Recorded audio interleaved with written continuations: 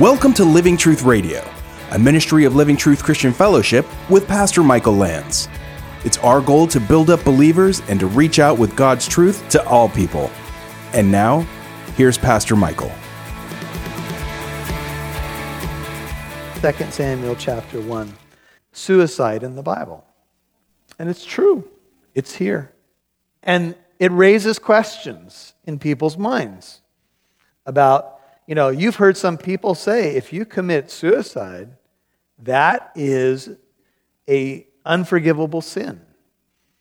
And to be just completely blunt with you, that's wrong.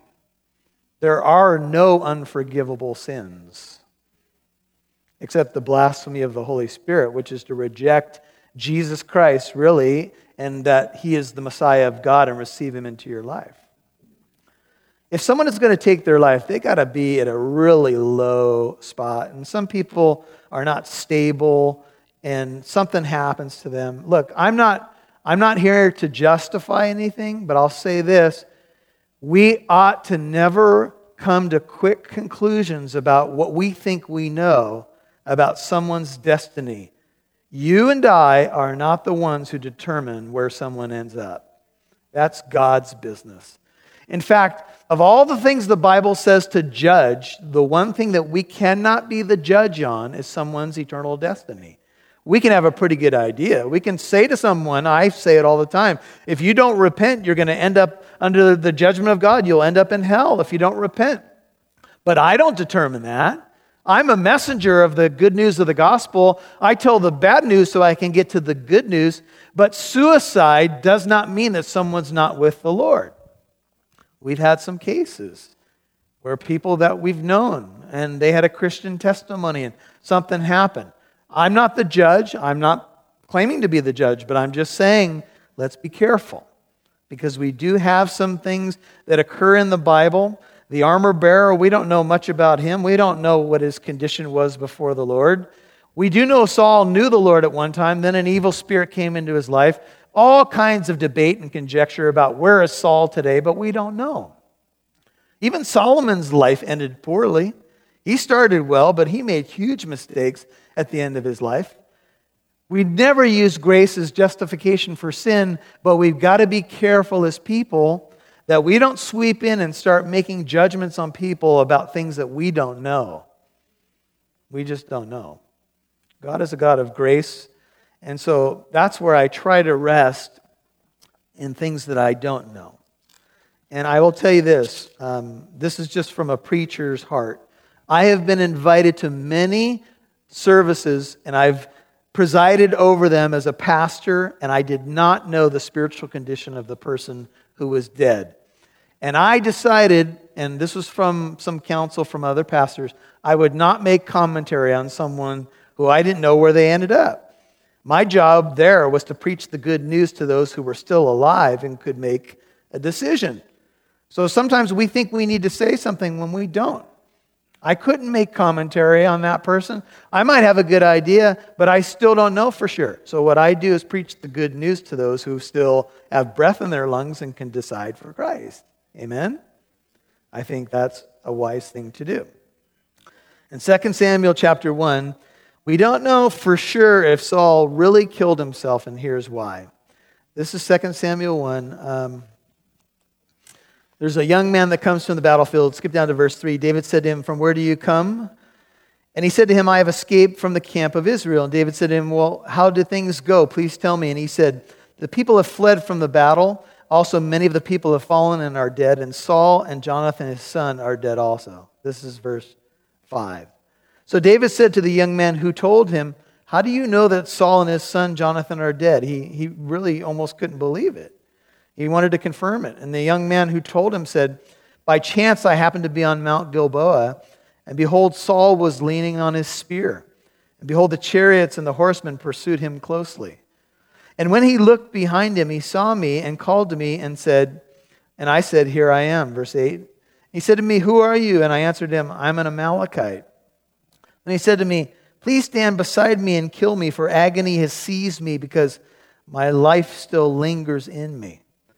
So I stood behind him and killed him, because I knew that he could not live after he had fallen. And I took the crown which was on his head and the bracelet which was on his arm, and I brought them here to my Lord. Then David took hold of his clothes and tore them, and so also did all the men who were with him. And they mourned and wept and fasted until evening for Saul and his son Jonathan and for the people of the Lord and the house of Israel, because they had fallen by the sword. Now I'll just tell you that commentators say, one, maybe the Amalekite lied and Saul really did kill himself. Second view is no, he told the truth and Saul fell on his sword but didn't quite finish the job, and his life still lingered in him, and the Amalekite came by and finished the job. That's where a lot of scholars lean. I'll tell you this, if the Amalekite was lying, it was a very bad career move, because he's killed in a few verses by David for killing God's anointed. I'll let you wrestle with that one. But there's an irony here. If you go back to 1 Samuel 31, here's the irony. If it's true, guess who killed Saul ultimately? Not suicide. Who killed him? An Amalekite. And Saul's sin was not killing the Amalekite king and leaving, the job undone, if you will, and making excuses for it. And isn't it ironic that who ends up killing Saul? An Amalekite. Here's the lesson. If God tells you to deal with something in your life and you partially obey, Jesus said if your hand causes you to sin, do what? Cut it off. I don't know. Maybe we'll start with a finger. Now, you all know he is not speaking literally. He is saying take radical measures with things that are causing you to stumble. God told Saul, take out the Amalekites. God had his reasons. Saul did not obey. The irony is very clear. We have our reasons for partial obedience. Oh, God, I don't know. Should I really take it that far? And sometimes it comes back to bite us. God forbid if it comes back to be our demise. I'm going to say this to you because I think you all know this. There are people in our world who have been in Christian churches, sat under Bible teaching, been in the church, had a testimony, served in a ministry, went back to their old life and perished in that old life. It became their demise because of partial obedience. It's a serious thing. Well, Saul, his three sons, back in 1 Samuel 31, armor bearer, all of them, verse 6, they die together. On that day, they all died together. Disobedience, sin, and now people are dead. And when the men of Israel, verse 7, who were on the other side of the valley with those who were beyond the Jordan, saw that the men of Israel had fled and that Saul and his sons were dead, they abandoned the cities and fled. And then the Philistines came and lived in them. So the Philistines won. The people who were on the other side of the valley, when they saw what was going on beyond the Jordan, they became refugees of war. They didn't want to stick around. They decided they were not going to guard their property. They were not going to try to fight for their houses or their possessions, and they bailed from the cities. And the cities would include Issachar, the areas of Issachar and Manasseh, and the Philistines came and took over. It's almost reminiscent of what has happened in Europe with church buildings that are now being used for other purposes. The church is gone. Things are being sold from those buildings. They're empty cathedrals. Nobody in them anymore. In fact, some of them are being filled by atheist churches. You know that? That's a new phenomenon now. Atheist churches. They get together, they sing a few songs, they have a speaker, they have donuts just like us. They copy everything we do, which is kind of funny, isn't it? They just have one thing missing, God. They do church without God.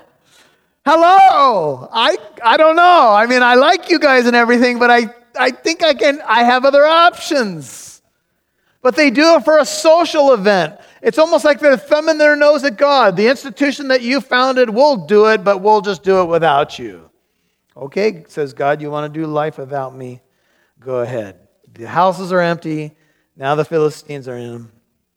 And it came about on the next day, verse 8, when the Philistines came to strip the slain, very common that when there were dead soldiers on the battlefield, the people group that won would come and they would loot. And we've seen this in modern phenomenon when cities are going haywire. People are breaking into shops and looting. Well, they would go and they would walk among the dead and they would loot. They would steal whatever they could. Well, the next day when the Philistines came to strip the slain, and they would take pretty much everything, they found Saul and his 3 sons fallen on Mount Gilboa. I don't know if this is the first realization that Saul, they've killed the king and his sons, but now they come and they're going to strip him. This is brutal, but here's what happened. They cut off his head, just as David had done to Goliath, the Philistines did to Saul. They stripped off his weapons, the last vestments of royal garments, if you will. They divest him of it. And they sent them, that is what they took off Saul, throughout the land of the Philistines. Notice this, to carry the good news to the house of their idols and to the people. They were partying. The Philistines had good news. Good news is the word that we use for the gospel. The Philistines had a gospel, quote unquote, that day. You know what it was? We've defeated Israel, and by extension, they believed that if they defeated an army, they had defeated its God. That had happened in chapter 4 when they took the ark and they put it in the temple of Dagon, their god, and he was among a pantheon of gods, and Ashtaroth was next to him. She was the female goddess, if you will, and he was the God of the Bible was supposed to be among the pantheons now of Dagon. He's the chief god, and the God of the Bible will now be subservient to Dagon and his temple, but that didn't work out really well. You all know what happened, right? They rolled the ark in there or whatever, and Dagon kept falling over, right? And then he was broken, and that was all a picture that, no, your God's not greater than the God of the Bible. God is just dealing with his people. Sometimes God allows you to be defeated for greater purposes in your life. Let me say that one more time. Sometimes God will let you taste defeat, not because he's weak, not because he's changed. He doesn't change. He's the same yesterday, today, and how long? Forever. He doesn't change. Sometimes he'll let us taste defeat to teach us lessons about life, and maybe so that we won't lose in the end. And so the Philistines now are having a great old time, and they think that they've won everything, and they put Saul's weapons in the temple of Ashtaroth. That's the deity on the female side, maybe as an offering to her for the victory, or so-called. And they fastened his body to the wall of Beth-shan. Now, you all know when you look at Hebrew words, the word Beth, we have Bethlehem. The word Beth is house. Lachem or Lahem is bread. So Bethlehem is the house of bread. If you do a tour of Israel, you can go to Beth-shan, or they call it Beit Shan. It's a very strategic location in Israel. I got a chance to see the ruins. It's a very interesting site for excavation. It's being excavated by layers over and over again. They're coming up with all kinds of discoveries, but they found areas of worship and temples and that kind of thing. And interestingly enough, Beth-shan or Beit Shan means the house of rest or the house of security. And where does Saul end up being pinned to the wall? In the house of rest. That is just interesting and bizarre. This area belongs to Manasseh, and there he is. Now, when the inhabitants of Jabesh Gilead, a place that Saul had delivered, heard what the Philistines had done to Saul, Saul had rescued them from humiliation and foreigners. That's chapter 11. All the valiant men rose and walked all night, several miles, and took the body of Saul. And now we learn that they did this not only to Saul, but to his sons, including Jonathan. They took the body of Saul and the bodies of his sons from the wall of Beth-shan, and they came to Jabesh and burned them there. Now I will park on another thing that comes up here. What? Israelites who honor the dead by burying them all throughout the Bible are burning bodies? What is going on here? Does this now tell us that cremation is acceptable in the eyes of God? I'll tell you this, I don't think cremation is that big of a deal. I know that people wrestle with that. It's not, to me, that important of an issue. But here's what the Jews did do. They would burn a body, but not allow the bones to be incinerated. Because their concern, unlike the Egyptians, was not about preserving flesh. It was about preserving bones. And the bones of patriarchs are moved around to proper places for the honoring of the dead. In fact, Amos 2:1 says, if you incinerate the bones, this is the idea of the language, then it is an abomination. I'll let you wrestle with that, or some sort of desecration. In 2 Samuel 21, David moves the bones of Saul and Jonathan and puts them into the family grave of Kish, who is Saul's father. So I'll say this to you. Here's my understanding of what the Jews did. They would allow perhaps the flesh to be treated in this way, but not the bones, because they preserved the bones and even looked forward to the resurrection. And that's kind of how they dealt with the dead, because this is an interesting verse and it brings up some questions about how we deal with the dead. We want to honor the dead and anticipate the resurrection, but their emphasis was on the bones and not necessarily on the flesh. So I hope that helps. You'll notice in verse 13 it says, and they took their bones and buried them, that is the men of Jabesh Gilead, they took their bones, so they didn't burn the bones, and buried them under the tamarisk tree, which is where Saul used to sit all the time and give orders, probably a symbolic gesture, at Jabesh, and fasted 7 days in light of what happened. Do you remember when Jesus died, as we wind down now at the end of 1 Samuel, and there was a man who came to ask for the body of Jesus. His name was Joseph of Arimathea. He was a secret disciple. I wonder if that's you. Anyway, he was secret because of fear of the Jews, but he was on the ruling council, and he mustered up the courage and he asked for the body of Jesus, and he laid Jesus' body in his own unhewn tomb and fulfilled prophecy in the book of Isaiah by doing so, by the way. And he asked for that body, and do you know that some years back there was a story that came out that they had found the bones of Jesus? Do you remember this? They found the bones, and they found an ossuary and so forth. That's what they're called. An ossuary is literally a bone box. Well, they did not find his bones. That was a bogus story. It's a bunch of hogwash. You ain't going to find his bones because he's alive. Here's the deal. That king is dead. That king is dead. Saul's dead. David's dead. His tomb remains today, but Jesus is alive. You cannot destroy God.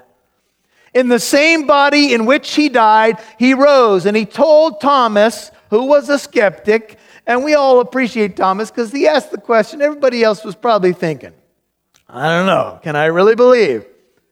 I'm not going to believe unless I see the nail prints and touch. He was an empiricist. You know what an empiricist is? I want empirical, tangible evidence. If that's you, that's okay. We'll just call you Thomas. It's all right, but anyway. And the Lord appeared. I think it was 8 days later, and he said, Thomas, come into my office. I don't think he dishonored Thomas. I think he wanted to answer Thomas's question. You got questions? I think the Lord wants to answer those questions. The evidence is there. And he said, go ahead, put your hands here. Go ahead, touch my side. Don't be without faith. Believe. And Thomas bowed before him and said, my Lord and my God. That wasn't a Jewish way of saying, I'm surprised you're risen. No, they didn't talk that way. That was a confession. You are Lord and you are God. You have backed up what you said you were going to do. You know, we have all these people talking about religious movements and spiritual life and all this. I'll tell you what, there's not another person who walked the face of the earth who said, kill me. You want evidence? Kill me, and in 3 days I will raise myself from the dead. And he did. And he is still alive. The King lives. Amen. And he said, because I live, you will live also. And he gathered his disciples on another mountain in Galilee. And he said, all authority in heaven and on earth has been given to me.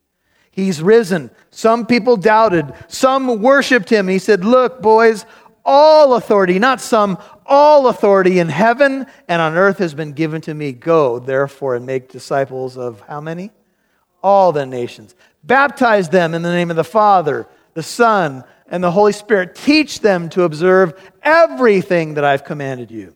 And lo, I am with you always, even to the end of the age. Father, thank you for the book of 1 Samuel. Thank you that the King lives.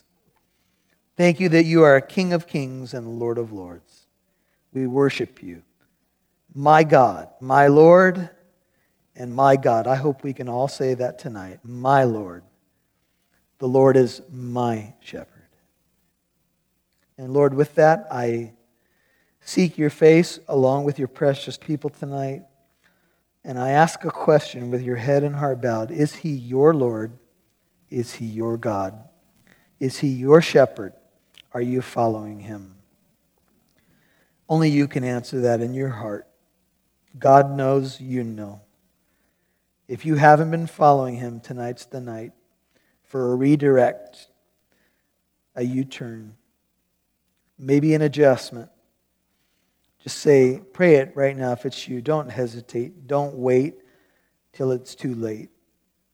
Say, Lord Jesus, pray it out loud if it's you. Come into my life. I believe you are the King of kings and the Lord of lords.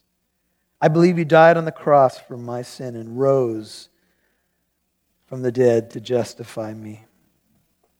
I turn from my sin and I turn to you right now.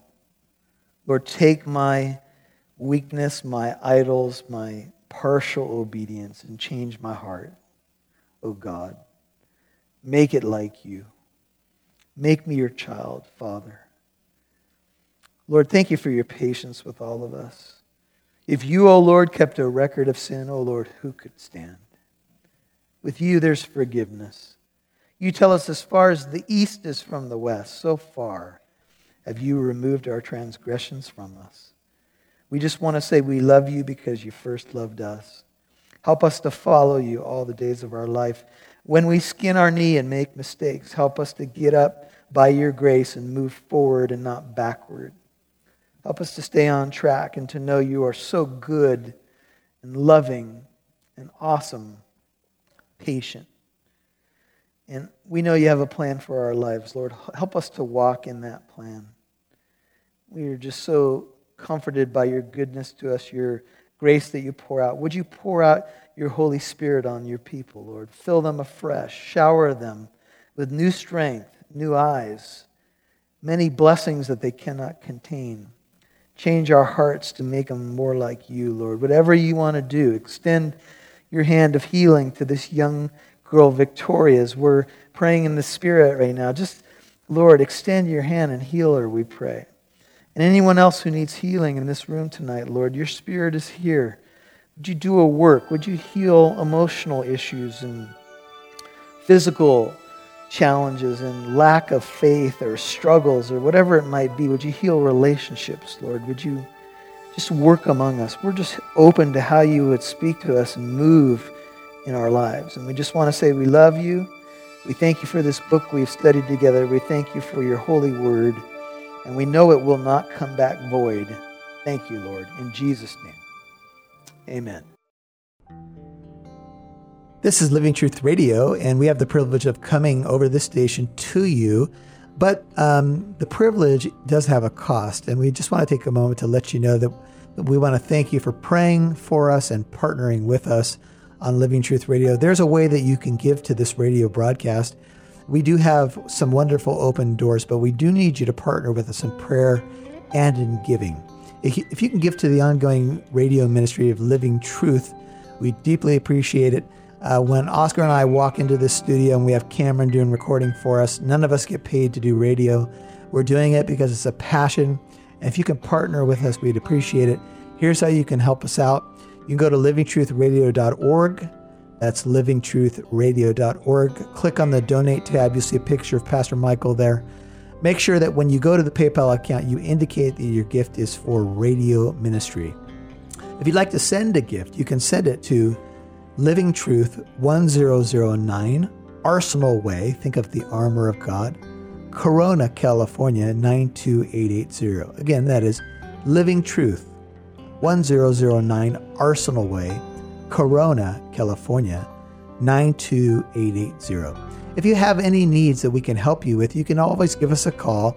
The office is open on the West Coast here in Southern California, Tuesday through Friday from 9 to about 5 in the afternoon.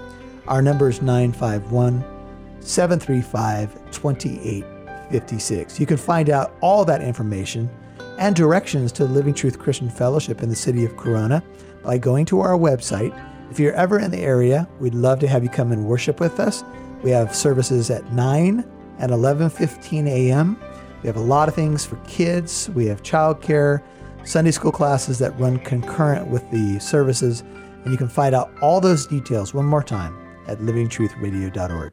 On behalf of Oscar Santa Cruz and Cameron Thomas, this is Pastor Michael Lance. We'll catch you next time on Living Truth Radio.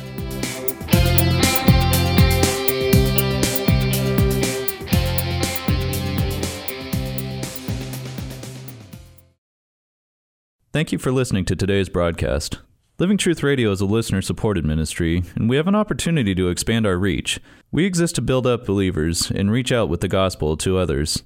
And we need you, our listening family, to partner with us in prayer and in giving in order to do that. You can give in a couple different ways. One way is to go online to livingtruthradio.org, or you can send in your offering to Living Truth Christian Fellowship, 1009 Arsenal Way, Corona, California, 92880. Thank you for listening to today's program.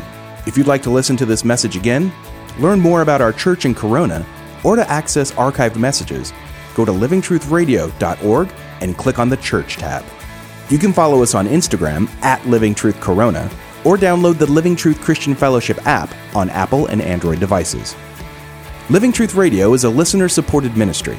You can partner with us by donating at livingtruthradio.org.